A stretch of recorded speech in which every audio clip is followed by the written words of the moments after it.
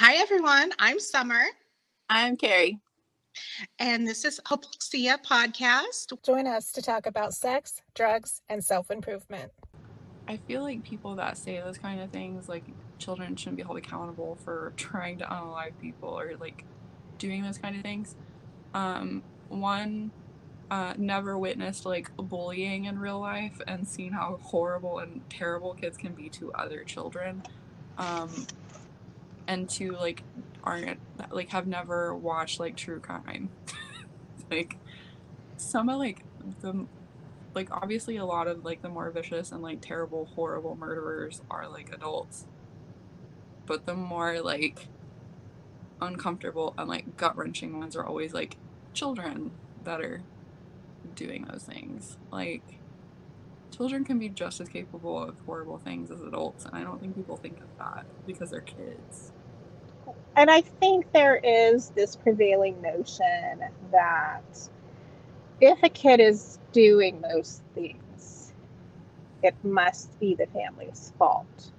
Yeah. Something had to have happened to them. And because I've had this I've had this circular conversation several times on TikTok because they're like, well, I had one ask, well, do you have strict rules? That must be why she wants to kill you and run away. And I'm like, well, yeah, sort of. My strict rules were you can't harm people. You can't torture the pets. Like, am I saying you can't wear this and you have to have straight A's? No, because we were having a parent down here, on basic humanity. But in her head, that feels the same as if my parent was telling me, everywhere I could go and who I could talk to and what I could wear, right? So, like, there's a lot of projection that happens. Do whatever the fuck she wants. Right. And so I think there's a lot of projection that happens. And so people are like, well, this is what it would take for me to do that. So that must be what's happening. And I'm like, but that's not, all of our brains don't work the same. Yeah. I actually just watched a true crime thing today where, oddly enough, where a child, like, he was like 18 or 20, but it was a kid that killed his mom and his little brother because of his strict upbringing. And like it was not like the actual murder because it happened several years later, but like it was on a episode of Wife Swap when that was the thing. Like his family was in an episode of Wife Swap. What is that? Did you never watch that? I don't know what that is. Most of it wasn't. Most of them didn't end in a murder, thank God. But like, it was like two families that had like pretty much opposite kind of lifestyles. The Wife swap. Switch. Okay, mm-hmm. I was not hearing. I was not it's processing. Not like a swingers kind of show. I was not processing those two words, and so I wasn't understanding what you. Yes, I did see a few episodes of that. Anyway, a long time ago. It was like families with two opposite lifestyles and like and stuff. Basically, like the moms would switch households for 2 weeks, and the first week, the mom had to live by the other family's like rules and do like whatever it is they did every day with them. And then the next week, she got to implement her rules, and the family had to live by her rules for that week.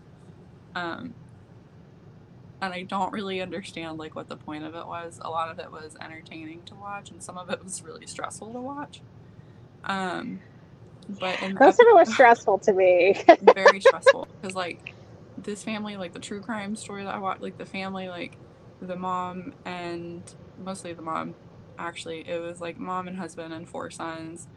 Boys weren't allowed to play sports because she felt it would make them too competitive and aggressive, which like that can happen sometimes, she also thought like the sports would make them self-centered and like narcissistic. They weren't allowed to watch TV, weren't allowed to play video games, weren't allowed to have like candy, weren't allowed to go to school. Like she homeschooled them all for like their whole lives. So all joy was outlawed in this house. Yes. And they had to wake up at 7:30 every morning, and they got like a 4-minute warning for when breakfast was ready, and if they were late, they had to pay her $0.25 for every So I can't have candy, but you want me up at dawn? No. One of those, you get one or the other, not both.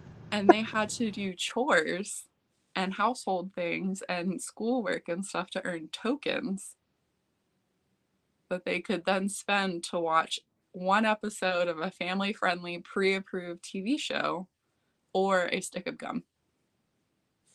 Those are the two options. So, like, in that episode, like, the mom that got swapped into that household was like, these rules are ridiculous. Like, the way these kids are being raised is ridiculous. Like, they're children. They should be allowed to have, like, candy and play video games and stuff. And, like, in the episode, she made the boys play, like, a video game, and one of the boys left crying because he was so scared of getting in trouble and, like, breaking the family rules. And, like, they were all just really uncomfortable the whole time and didn't want to do it and were, like, terrified. Like, so upset the whole entire time. And then, That like, makes me so sad. I know, a few years later, the oldest son, like, he killed his mom and, like, his younger brother and then tried to kill himself, like, shot himself in the head, and it didn't work.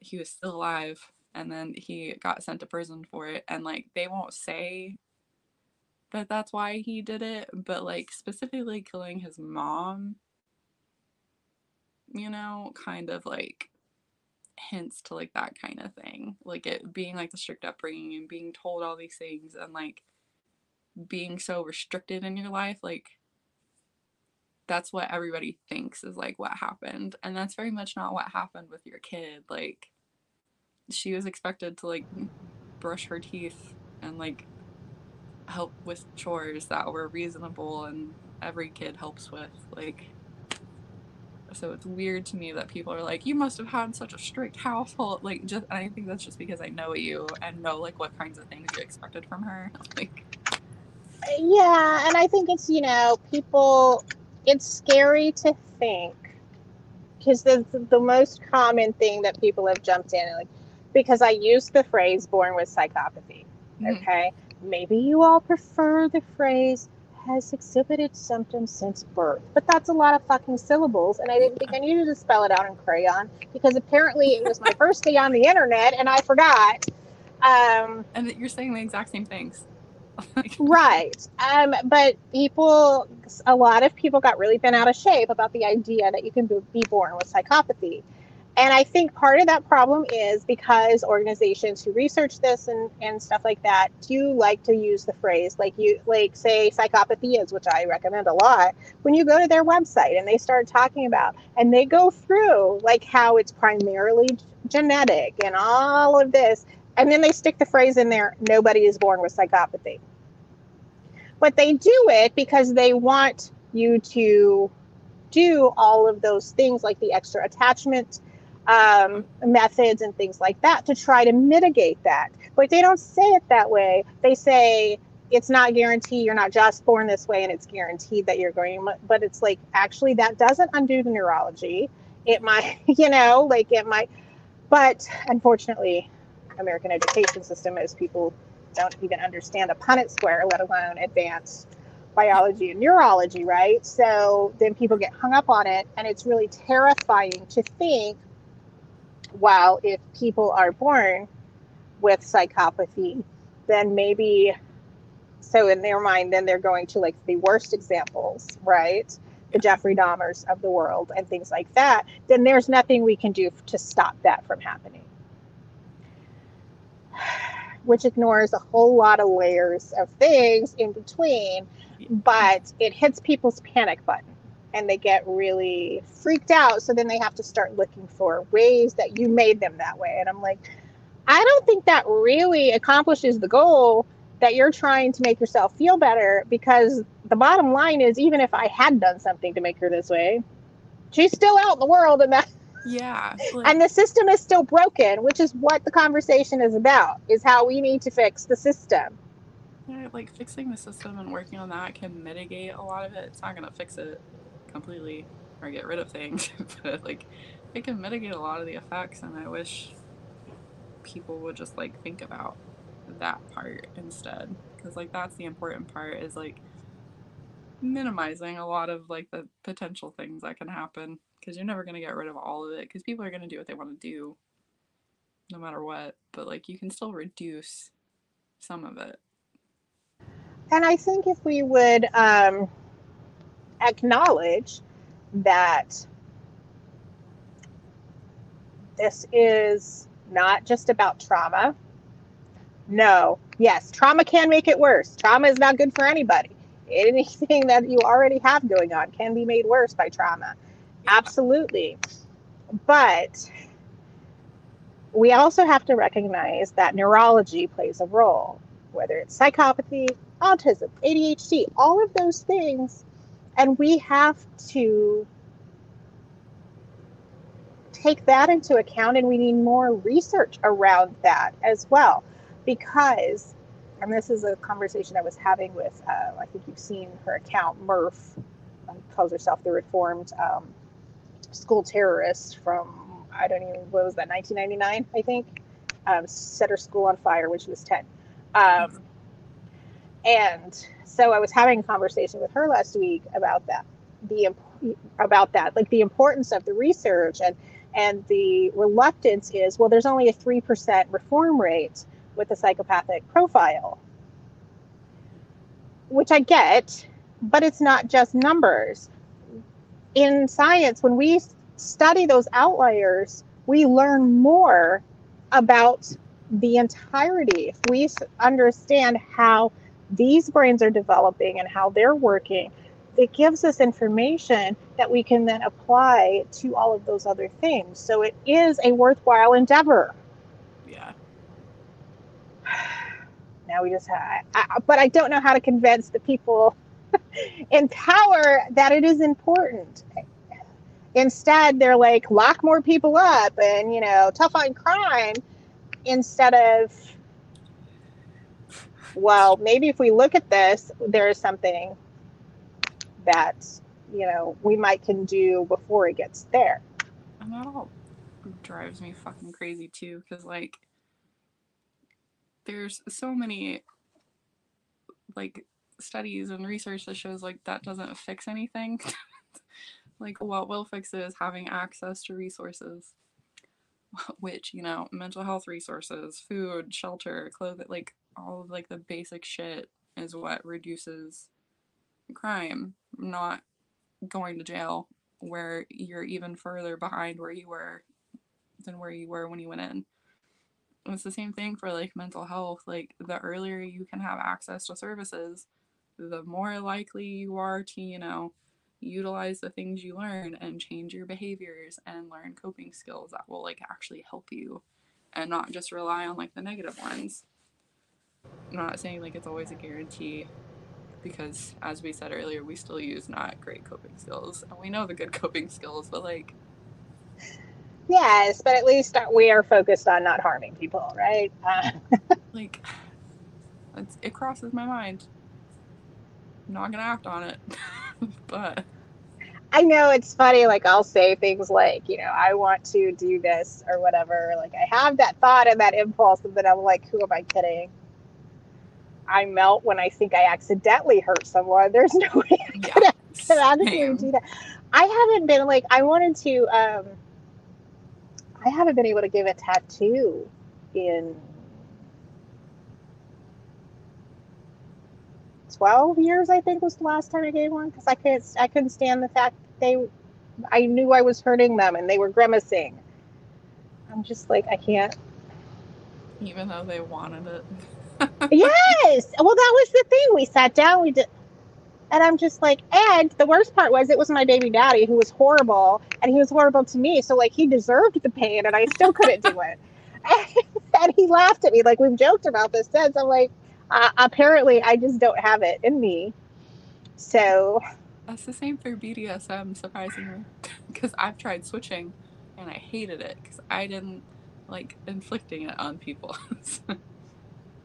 Right, like what is that? Like there's just something in there. Too much empathy. I don't know. Like maybe it's just, but maybe it is too much, right? Like I know I developed a high amount of empathy and the ability to read other people's emotions, as a trauma response in early childhood. So maybe that still is an overdrive to a certain degree where it doesn't necessarily need to be. My psychiatrist and every therapist I've ever been to has told me that I'm just hypersensitive because of the trauma. And if I wasn't hypersensitive, I would have just been like numb to it, and I wouldn't notice the things that I know about people. Like, I can tell if somebody's angry by like their footsteps. Like, all of those things, like, you wouldn't learn unless you like develop those skills and like the sensitivity to it to be able to like notice those minute changes. Like, you kind of have to like learn how to be hypersensitive and like notice those things in people for safety purposes. And then it just never goes away, and then you just say like, I'm just really empathetic and I love like people, and I love and like I care about people so deeply. And it's like, well, like, where does that start, and like where does that end, and where does it start being where I just like am doing it out of trauma fear? Right, and it can kind of interfere with boundaries because I want to take care of everybody, and I like taking care of everybody, and where do I find a healthy place to put those boundaries? And I've been working on that. I've been doing better at that lately, and I'm not trying to fix everything for everybody anymore, but sometimes I do wonder how reliable my assessment of where the healthy spot to put that boundary is. So I'm saying I probably should go back to therapy. Same. But, and I assume, and I know I've talked to Dr. Faith about this before, that I know logically that, the conclusion I come to in that assessment will change as I do the work. But yeah, sometimes there's a voice in the back of my head saying, yeah, I might need some additional help figuring that out. Same. I especially when it comes to like work, because I work with kids, and I'm like, I have to do these things. It's for the children. But my supervisor is very good about being like, what about for you? And telling me like I need to log off at like a reasonable time and not work 12-hour days. Which it's for the children, so why wouldn't I, I did when I first got this job. Well, not this one, the position I was in before I got this promotion. I carried my phone with me everywhere because I was the only person who knew how to do the job I was doing. And sometimes they needed answers right away, right? Yeah. The sky was not going to fall if they didn't get those right away. They could wait till tomorrow. But in my head, the sense of urgency was there. And I think part of that was I was coming off APS, right? So Adult Protective Services. So part of that was coming off the, role where I did need to be available because it could be a bona fide emergency. But somewhere along the way, I have found a bit more balance in that. And I don't. When I go on vacation, when I'm on leave, I leave my phone, I leave my computer. I don't even take it with me. And so I was discussing last week about my upcoming vacation, and I'm going to be off work for 2 weeks. And my supervisor said something about responding if there's, somebody asks me something while I'm gone, and I'm like, no, I'm not. I won't be taking my work phone with me. Anything that anyone needs, because there is nothing I am doing that is going to risk the lives or cause harm to someone if they have to wait 7 to 10 business days. Yeah. It's just not. And I already canceled 2 days of my vacation to take care of work stuff. That's it. I'm not taking anything. Well, 2 days, 1.5. I'm not taking it. As you can tell them, they will get an answer when I come back. Yeah. So I'm starting to assert myself. That's good. Doing better than me. Which is good, but like, weren't we supposed to develop this skill sometime like in middle school? I feel like way late on this. I'm in my fucking 40s. Why am I just getting here developmentally? There's a therapist on TikTok, obviously. Everything's on TikTok. Everything's on TikTok, and I wish I could talk about things that are just not on TikTok, but I can't because I live on TikTok. But there's a therapist that was talking about when you people please your whole entire life and you start setting boundaries, it feels aggressive and hard, and you don't want to do it because it's aggressive to you. Whereas, like, with literally anybody else, it's like a normal thing and they don't question it. And that's a good point. For other people who are used to being aggressive and pushy and like demanding those things, and then when they stop being able to get it, that also feels aggressive because they're not getting what they want and what they're used to. That's a good point, because I know the first few times I set those boundaries, because I'm extremely conflict avoidant because, again, childhood trauma, and so the first few times I set those boundaries, I was like dreading it, like internally I'm cringing, and they're like, oh, okay. Like, really? What? That's it? I could have done this years ago. But, in my head, the potential fallout was like, Chernobyl. Yeah. And it was all in my head. Cataclysmic events will happen if I say no to something, or if I tell someone I can't do something. The world is going to end. And then it never does. So catastrophizing, not the best way. Yes, I'm very good at doing that. Oh, well, I'm getting better at saying no. So there's that. I actually had someone a few weeks ago who had been, I don't know what word to use. I would say lover, but it's not the 1950s. My lover. Right? Like I'm hearing like old movies in my head. I always think about that song when I go, oh, lover boy. There you go. Anyways, whatever he was, for several years, and I hadn't seen him in, I don't know, about a year maybe. Time is a fiction. I don't really know, but it's been a minute. And the last time we got together wasn't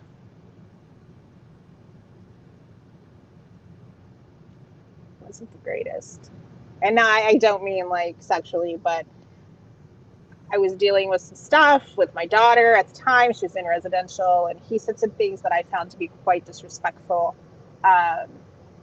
And so just did not really want to necessarily see him again. Like, I wish him a great life and everything else. I don't want anything bad to happen to him, but the way I look at him is very different now. And so he texted me a few weeks ago, and he's going to be nearby and wanted to, meet up. And I'm just like, I don't think I'm going to make it. That's huge for me, y'all. That is huge. That has never happened before. I didn't lie. I didn't make up an excuse. I'm just like, no. I didn't over-explain. That's a huge step. So much progress. I didn't even recognize myself. Sometimes that's okay. But it was good, so I was like, that's wonderful. A big, fat, giant step in the healing journey. Yay! So don't forget to like and subscribe to the channel. And to be sure you never miss an upload, make sure you turn your notifications on. And please come join us on social media so we can continue these conversations in between episodes. You'll find us at Hypoxia Podcast on Facebook, Twitter, Instagram, and TikTok.